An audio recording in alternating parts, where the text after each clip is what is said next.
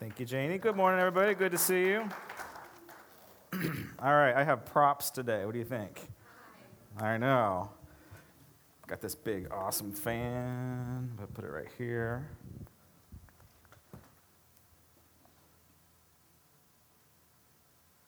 You guys doing good? How many people survived Frozen last night? That's cute. We had a bunch of little kids in here last night. It was really cool. I guess that's what church should be like, huh? All right, there's my props. We'll get to them in a second.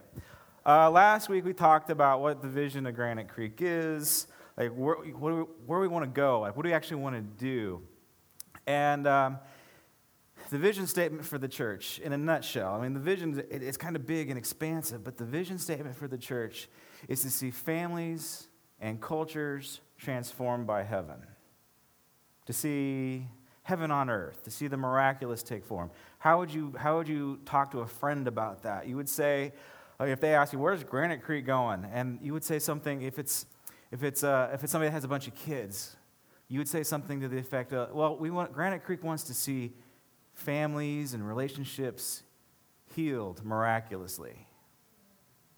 We want to see God intervene in the family." If you're talking to somebody at work and they say, "Where's Granite Creek going? What are they doing?" You would say, "Well, Granite Creek wants to see culture transformed. They want to make the world a better place through the power of God, through a miracle if need be."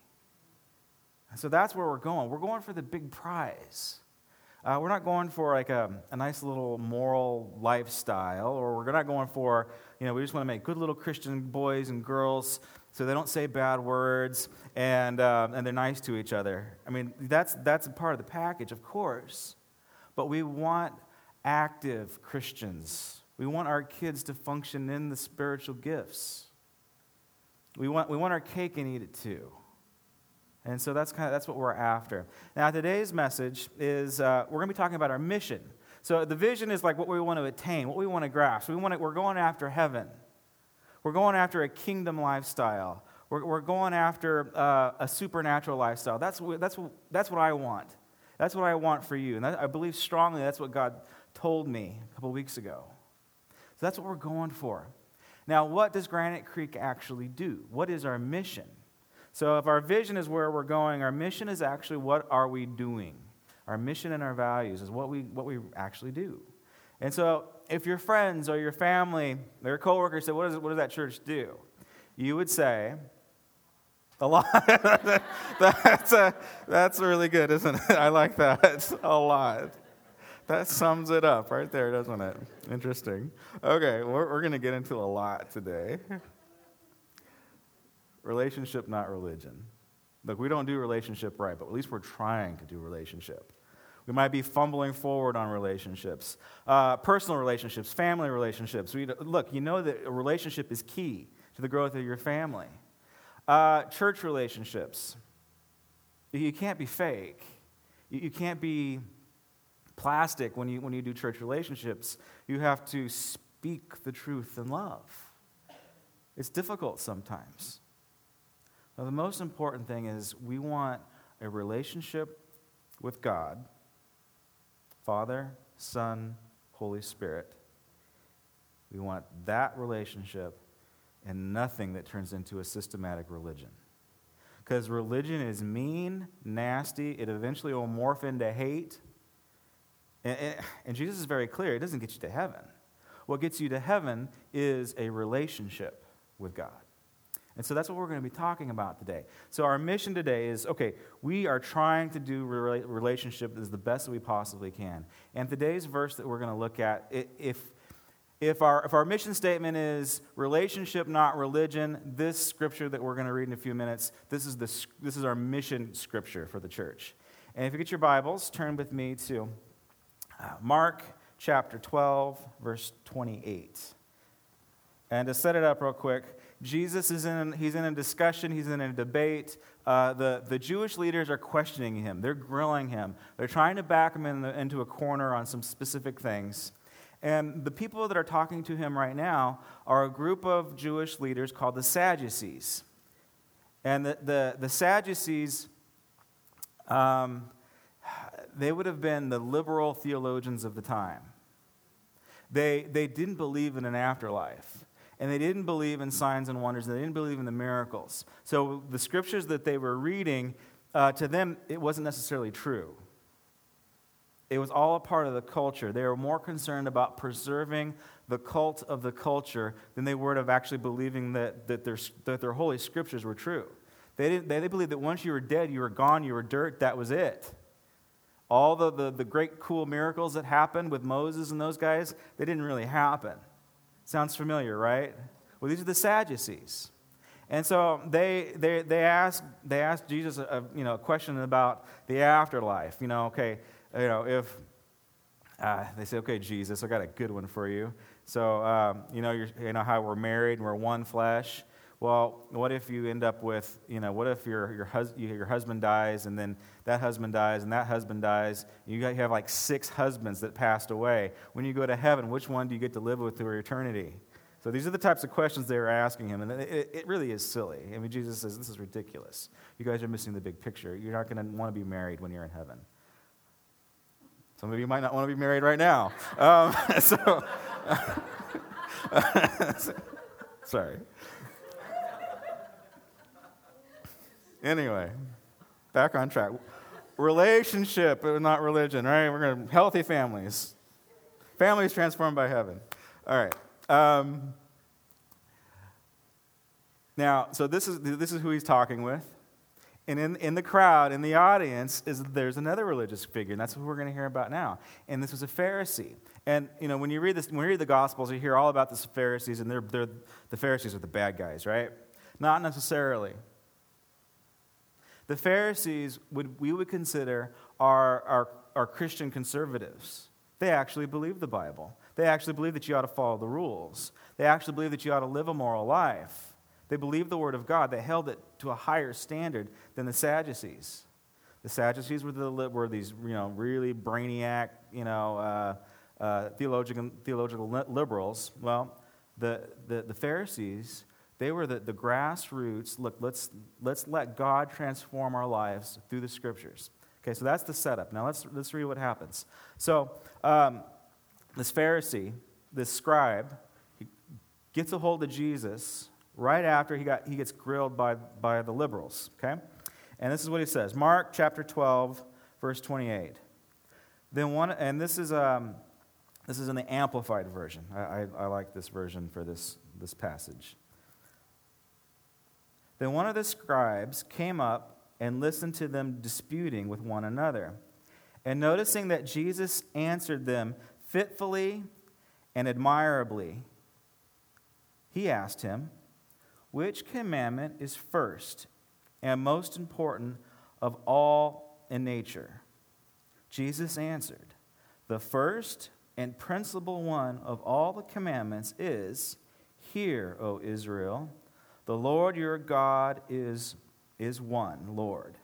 And you shall love the Lord your God out of and with your whole heart, and out of and with your soul, your life, and out of and with your mind, and with your faculty of thought, and your moral understanding, and out of and with all of your strength. This is the first and principal commandment. The second is like it. You shall love your neighbor as yourself. There is no other commandment greater than these." In the Gospel of Matthew, he actually says, Matthew words it a little bit differently. Matthew says, all of the law, all the commandments, they hinge on these two. Like this is the cornerstone. This is the cornerstone of everything that you believe. It all hinges on this. And so when we think about, okay, if say, Josh, what's the direction of the church? What is Granite Creek Church is about? I just gave you like some really really big general ideas, right? Where we're heading with our vision. We're going towards heaven, right? That's real specific, Josh. I get that. What do you guys do? We do relationship. Okay, that's really vague, and okay, I get that. There's different types of churches, right? And there's different. A lot of them they emphasize different things. And a church like ours, we prefer to have this scripture is a part of what we do. We want to love God with our heart, with our soul, with our mind, and with our strength. And we want to love our neighbor as ourselves. That seems simple, but it's very complex. If you think about certain churches, they all have a different emphasis. And Victory Outreach. Victory Outreach has a very specific mission and a very specific goal and drive. And when I bring this up as an illustration, I want you to know that I think that Victory Outreach is a very healthy church. But we all know what they focus on, right? They focus on evangelism. They're out there, they're getting guys off the street and gals off the street, and they're rehabilitating people that are drug addicted and in gangs and things like that. So if you think about Victory Outreach, you know that their number one value is reaching the lost. If you think about other churches, Bible-based churches, if they have the word Bible in their title, you know that they're reading the Bible. So their main concern is discipleship, and that's what they focus on. And that's a good thing. There's other churches. When the Vineyard Christian Fellowship started out, it was known for its worship. Like you went to that church to hear good music, and then God did the rest. So there's different churches that had different, specific things. And I believe strongly that a healthy church is going to have a balance of a lot of different approaches. It's good for church, and it's good for you. Now, you have a specific preference about how you like to do church. Some of us love music, and you love to come in and express yourself in a worship service. Other people love to dig into the Word. Other people, they get fed by being around other people. They get fed in fellowship. And our goal as leaders and pastors and elders is that we need to figure out, okay, where is God leading this church here and now? What shall we focus on? And if this is your home church, and if you've been around, a year or two, you know that we'll focus on different things, especially on Wednesday night. Wednesday night is kind of the rudder of where the church is going at times. Because Wednesday night, like we're doing Alpha. Alpha is about outreach. It's about evangelism. We want to reach the lost. That's what that one's about. Other times on a Wednesday night, we did the entire book of Acts. It took a very long time. And we were just like, okay, we got to dig into the Word. Let's see what it has to say. Let's see what it reveals. And we spent an entire, 3 months? It was a long time. And we went through Acts. And then a few years back, we did a whole summer of worship. And so these are things that the church leaders are saying, okay, we need to focus on this. And here's what happens. Whenever we do a night of worship at Granite Creek, and say it's for a month, it tends to attract a certain crowd. The demographic automatically changes. Whenever we do an in-depth Bible study for a series of time, the demographic of the church changes. There's certain people that will only show up to a Bible study. There's certain people that will only show up to a worship service. These are the things that we've noticed. And I want to encourage you, push beyond your comfort zone in your spiritual life. Push in. Try something new. And here's the frustration that I've already experienced. Now, I've only been the lead pastor for, 3 weeks now? But I've been doing this for a while. And I remember specifically when, we have been doing Praise Alleluia worship nights for too long. Let's center up on Scripture for a while. And I've had people that have said, you changed the direction of the church. This is not what I signed up for. And I argue with you, well, no, we didn't change a thing. Because this Scripture here is, these are our guidelines. This is what we do. This is what we think that a healthy church looks like. All right, you ready for my illustration? All right, here we go. I used to sail. I used to live in Santa Barbara, and I sailed. And then I had a sailboat as a kid. Okay, so mom and dad, they wouldn't buy me a motorcycle, but they bought me a racehorse, and a sailboat. So I'm like, okay, I'm good with that. A few weeks ago, I talked about how Jesus is the narrow path. Like there's only one way to get through the gate of heaven, and that is through Jesus. And he says, look, it's narrow, it's confining, it's actually very securing, but there's only one way. And broad is the gate that leads to destruction. And big is that door. Everybody tends to go through it because they naturally gravitate towards it. So if the fan is the source, if this is what we're headed to, how many people agree that life is easy? How many people agree that, okay, I know I told you a couple weeks ago that, look, Christian faith is really easy. It's straight and narrow. You just stick to it. You focus on Jesus and everything's going to fall in line. How many people think that their spiritual life is that easy? It's not, is it? It's a little more complicated than that, isn't it? All right, this is what I want to show you. At times in life, you get what we call you catch a wave, right? You're downwind, and you're able to travel in a full sail.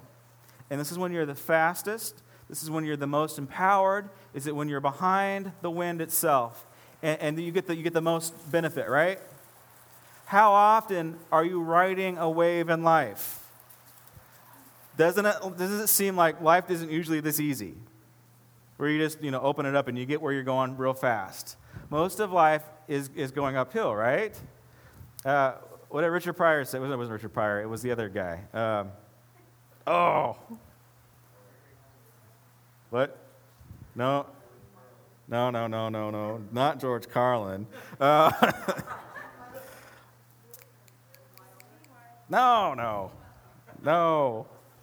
I'm sorry. Anyway.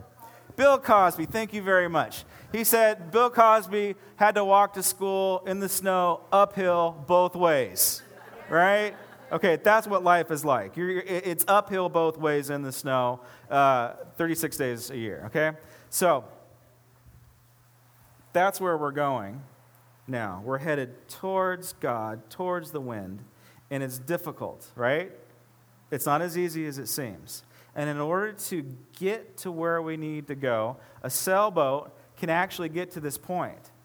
But it is impossible for the sailboat to sail right into the wind, isn't it? Because it's going against everything that physics says. So, in order for a sailboat to get to this point, it has to do a zigzag. So it needs to travel first at this angle, where the wind catches the sail, and it pushes the boat at this 90-degree angle like this. But if it keeps on going too far, it's going to miss the point. So once it gets to about this point, you do what we call a tack. And you tack and you push the boom around so it can catch the wind, and now you're headed in this 45-degree angle, right? And then if you could head too far this way, and once you're heading too far this way, you tack again, and you change your sail, and then you catch the wind until eventually you reach your point. And so when we're talking about our mission, we have 5 things that our church does. We worship, and we will worship on this plane as long as we possibly can until God says, okay, you've gone too far, and you need to tack.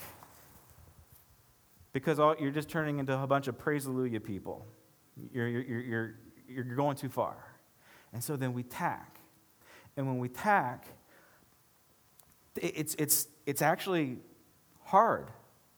It is not a slow turn. That boat whips around. And this thing, it's called a boom. And this boom goes from here, and it slams all the way over here when the wind catches it.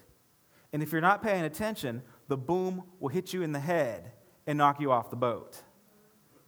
And you're wondering, what happened? You changed the direction on me. And then you head back into the other area, worship. The other one is evangelism. Sometimes we need to quit being so inwardly focused and being able to reach our community and share our faith. So we'll tack. We'll move that boom around. If you're not paying attention, you're going to get hit. And then when we come back around, the other value that we have, the other mission that we have is fellowship. Sometimes we just need to hang out together, eat together. There was a lot of eating going on with Jesus and his friends. Discipleship. Actually getting into the Word. And the definition of disciple isn't to become a student. Disciples were learners and doers of the Word. So sometimes we just need to tack, move that boom, and work on fellowship.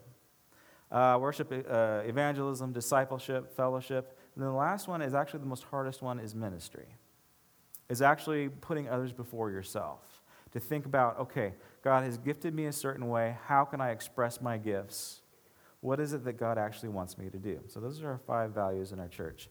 And in your bulletin, let's write these out. Because they line up specifically with the scripture that we read. First, love God with your whole heart. This scripture, if you paid attention, I know I read the long, complicated version, but this scripture says, love your Lord your God with all of your heart, with all your soul, with all your mind, and with all of your strength, and love your neighbor as yourself. Have you ever heard the term mind, body, and soul? Okay, yeah. Plato and Aristotle said that they made that up. Actually, Moses wrote this down a lot longer before they did. And they actually added an element that Plato and Aristotle didn't add, and that is heart. And when we talk about heart, love your Lord your God with all of your heart. Our Western mind gets heart mixed up with something else. Our Western mind gets the heart mixed up with feelings and emotions because of this holiday that we have called Valentine's Day, where, I hurt you, and, I love chocolate, and, I love puppies and things like that, right? And so our Western culture says, okay, to heart something is to put an emotional attachment onto something. But that's not what this scripture is saying. That's not what all of Scripture calls what the heart is. The heart is the very center and the core of your spiritual existence. It is that part of you that connects with God on a deep spiritual level. It is your spirit. The heart is your spirit. Another way to look at it is, if you want to look at it with a word image, the heart is the house that houses your spirit and hopefully houses Jesus as well. The Holy Spirit and your spirit ought to be living together in a house. So love your Lord your God with all of your heart. It is the very key to what we do.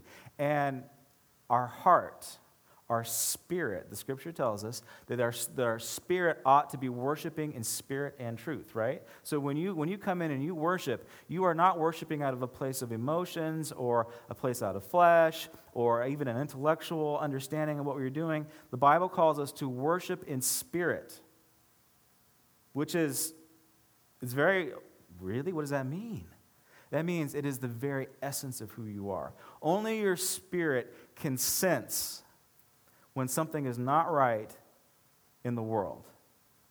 You walk into a room and you automatically sense that there is something bad in the room, an evil presence, or something bad is about to happen. You need to pay attention to that. That is the Holy Spirit communing with your spirit, telling your body and your soul what to do. Okay, so that is the first part of who we are. Our heart is our spirit. Love your Lord your God with all of your spirit. And here's the thing. We were created to worship. That is why we exist on the planet. We are created to worship. So we have to worship him with all of our heart. All right, second point on your outline. Love God with all of your soul. Now, this is the part that our culture does attach heart to, okay? So whenever we say love God with all of your soul, this is what we attribute to emotions. Okay, the soul is actually the personality and the temperament and the makeup of who you are and how you interact with people. Your soul is it's your character traits. It's the good ones and the bad ones, right? It's your anger issues and it's your humor. It's your will. It's your drive. The soul is. The soul ought to be directed and led by your spirit. Your spirit ought to say, and David shows us this in the Psalms, the spirit ought to say, soul, Why are you depressed? Right? David says this over and over and over again. He talks to himself from his heart to his soul. He talks to his emotions. He says, why are you depressed, O my soul? Snap out of it. Holy Spirit says, snap out of it, right? Okay, so love your Lord your God with all of your soul, your emotions, your character, your will, your drive, your sense of humor. That's what he's saying. Okay, I'm running out of time here, so I got to move fast. You ready to move fast? All right, so love your Lord your God with all of your soul. Now, if your soul is well, if all is well with your soul, like you are actually, loving God and you're loving others and you're loving yourself, you're going to be in good community. If you have bad emotions, you're going to have bad relationships. So a healthy soul will equal a healthy fellowship.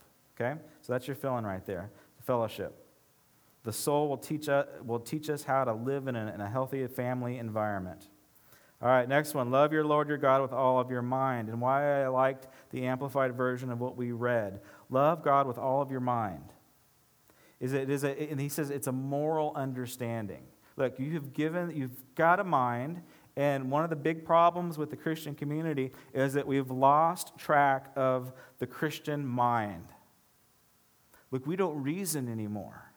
So a part of your mind, even though it is flesh, it is not the spiritual part, it's not even your emotion part, but God wants us to be able to capture our thoughts and logically think about things. This is kind of weird coming from me because I'm just like, well, let's just do it. But God requires us to reason together, to make a moral judgment with our mind. Okay, I'm going to take in all the facts. Do you ever feel like you live in a gray area? Like there doesn't seem to be a right and wrong. How am I going to make this decision? You're going to have the Spirit direct your soul that will direct your mind. And your mind is going to take everything in and it's going to weigh it. What is right? What is wrong? Only your mind can actually play out the scenarios of what will happen in the future. So it is extremely important to love God with all of your mind. And this is what we call discipleship. This is what we call discipleship. Not only do we have to absorb the Word of God, not only do we have to have it living inside of us, we actually have to know it too. So this is the part of the thing where we actually have to memorize Scripture, where we have to have an intellectual grasp of our Word, and we actually live it out. It's discipleship. All right, next point. I don't know if I have a fill-in for that one, but the next point is love your God with all of your strength. With all of your body. This is the body part. This is your physical part. Your body is the temple of the Holy Spirit. Love God with all of your strength. It also translates into don't give up. Be tenacious in your faith. Over and over again, the scriptures say, be strong in your faith. Don't give in. Don't give up. Be encouraged. And so, look, faith does sometimes just fall on us and happen to us, but it is also hard fought for. And we have to be strong, actually most of the time. We have to be strong and courageous. It doesn't happen unless we're loving God out of our whole body and our abilities and our gifts, our natural gifts, everything. Everything's got to be brought to the table. Love God with all of your strength. And then the thing that Jesus tacks on, love your neighbor as yourself. Now, this is not, you might think that this is the evangelism one, but it's not. This is the ministry one. Because who's your neighbor? Well, the folks sitting next to you are your neighbors. Good chance they might be they might be Christians. So you're supposed to love your neighbor, Christians, but does it say only love your neighbor Christians as yourself? Only love those that are faithful to the body of Christ. Those are the ones that you love. You don't have to love all your other neighbors. You don't have to love that neighbor that plays the music really loud past curfew hours and has the wild parties. You don't have to love that one. No, it says you got to love everyone. And this is probably the most powerful of the values is, okay, you have a ministry not only to your neighbor inside of the flock, but your neighbor outside of the world. And you have to say, okay, how do I love my neighbor? Okay?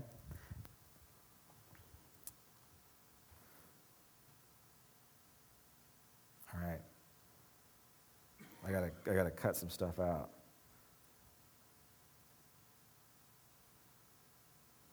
All right. Okay, here we go. I got it.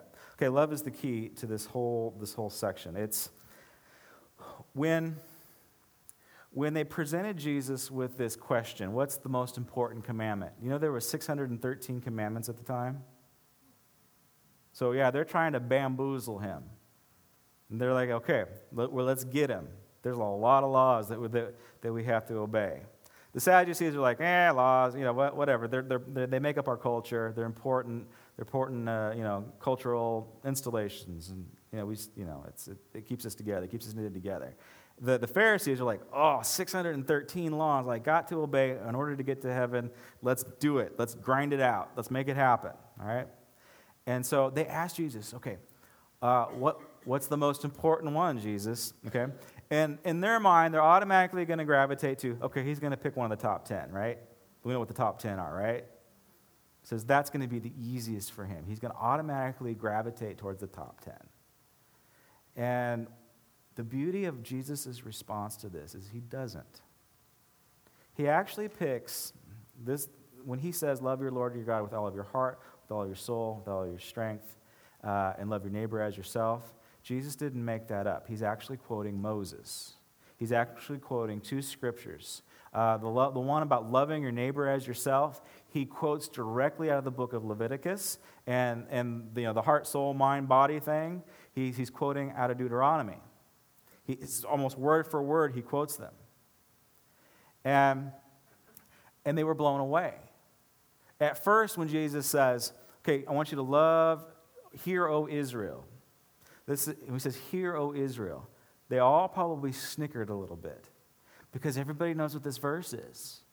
This isn't some deep passage that everybody forgot about. This is called the Shema. The Shema means hear. And so they say, if you said your Shema today, have you said, hear, O Israel, the Lord your God is one? If you were a good little Jewish boy and Jewish girl, you would have repeated the Shema at least twice in one day. Everybody knows this verse. It's common. It's so common they probably forgot the importance of it. It got them into a rote memory. It became religion to them. And Jesus says, "Hear, O Israel," and they're probably snickering, right, a little bit. Hear, O Israel, your Lord your God is one. So he's saying this is the primary commandment. Love. They're probably, oh, how sweet, love. And then when he combines the two, love God and love people, when he combines them and when he meshes those two verses from those two different books together, the room goes silent. And I'll show you that in a minute. And the scribe is blown away. The simplicity of the message is so profound, yet it runs so deep. And this is what the scribe responds. Okay, Mark chapter 12, verse 32 and 34. And the scribe said to him, "Excellently and fitly and admirably answered, teacher. You have said truly that he is one, and that there is no other but him, and to love him out of and with all the heart, and with all the understanding, and all the faculty of quick apprehension, and intelligence, and keenness of discernment, and with all the strength, and to love one's neighbor as oneself." Okay, catch this. "Is much more valuable than the whole burnt offerings and sacrifices." And when Jesus saw that he answered intelligently, discreetly, and having his wits about him, he said to him, "You are not far from the kingdom of God." And after that, no one ventured to dare ask him any further questions. Now, this is what's going on. The scribe asked Jesus the question, and this is the scribe's response. The scribe's response is not saying, "Good job, Jesus, you got it right." No. Okay, the scribe is having an aha moment. You ever, I don't know, like when teachers teach algebra and the kid gets it for the very first time. That never happened to me. I never had an aha moment in algebra. But the lights came on, and he got it. He got it. And his response is saying, this is true. This is right. This makes complete sense. In fact, all of the burnt offerings and sacrifices, all of them are not good enough. And he's coming to the conclusion that his religion is not going to get him to heaven. The lights come on. He understands for the very first time that he actually gets a glance at a facet of grace. He sees grace in action. He says, oh my gosh, for the very first time I understand. The laws aren't going to get me to heaven. It is this relationship thing. It's this loving God with my heart, with my very being, all of me. And to love my neighbor as myself. That requires relationship. Me obeying the rules isn't going to get me there. And Jesus says something very interesting and very disturbing at the same time. What's his response? He says, so now that the situation is flipped, right? So the scribe was grilling Jesus, and now Jesus is actually grilling the scribe. So the whole master-teacher thing is flip-flopped. And Jesus is saying, I see that the light bulb came on, and you have moved. You have moved closer to heaven. You have moved closer to the kingdom of God. You have moved closer to actually experiencing an act of God in your life. You've moved, but you're not there. You've moved, but you're not there. Interesting, huh? We don't know what happens to this guy, by the way. We don't know the rest of the story. But what Jesus is saying, look, you're heading in this direction, but you are so entrenched in discipleship. That's all you know, and you're not brave enough to try something else, that you're going to keep on sailing, and you're going to miss the mark. You're going to miss your destination if you don't break out of this rut of constant discipleship. Discipleship isn't good enough. You have to worship me in spirit and truth. You have to be in relationship with me in order to obtain heaven. Like heaven is, when I say heaven, I'm not talking about where I'm going to go when I die. I'm talking about heaven on earth, right here, right now. God active in our lives. That's the prize. That's the goal. In living this balanced Christian life of having all of these things fleshed out, that's how we get there. That's how you build a healthy church. That's how you have balance inside of your life. All right, I got to have the band and ushers come up to the front.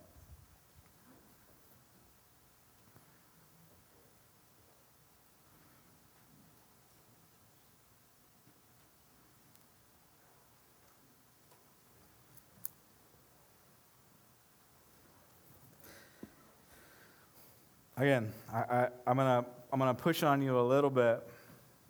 The scribe had the aha moment. He understood. The light bulb came in. We can even understand the concept of the cross. We can understand redemption. We can understand that somebody's paid the price for us. We can have that aha moment. It doesn't mean that we're in a relationship with God. There's the question that you got to ask. Am I in relationship? Or am I trying to build a religion? Am I in relationship with God? Let's pray.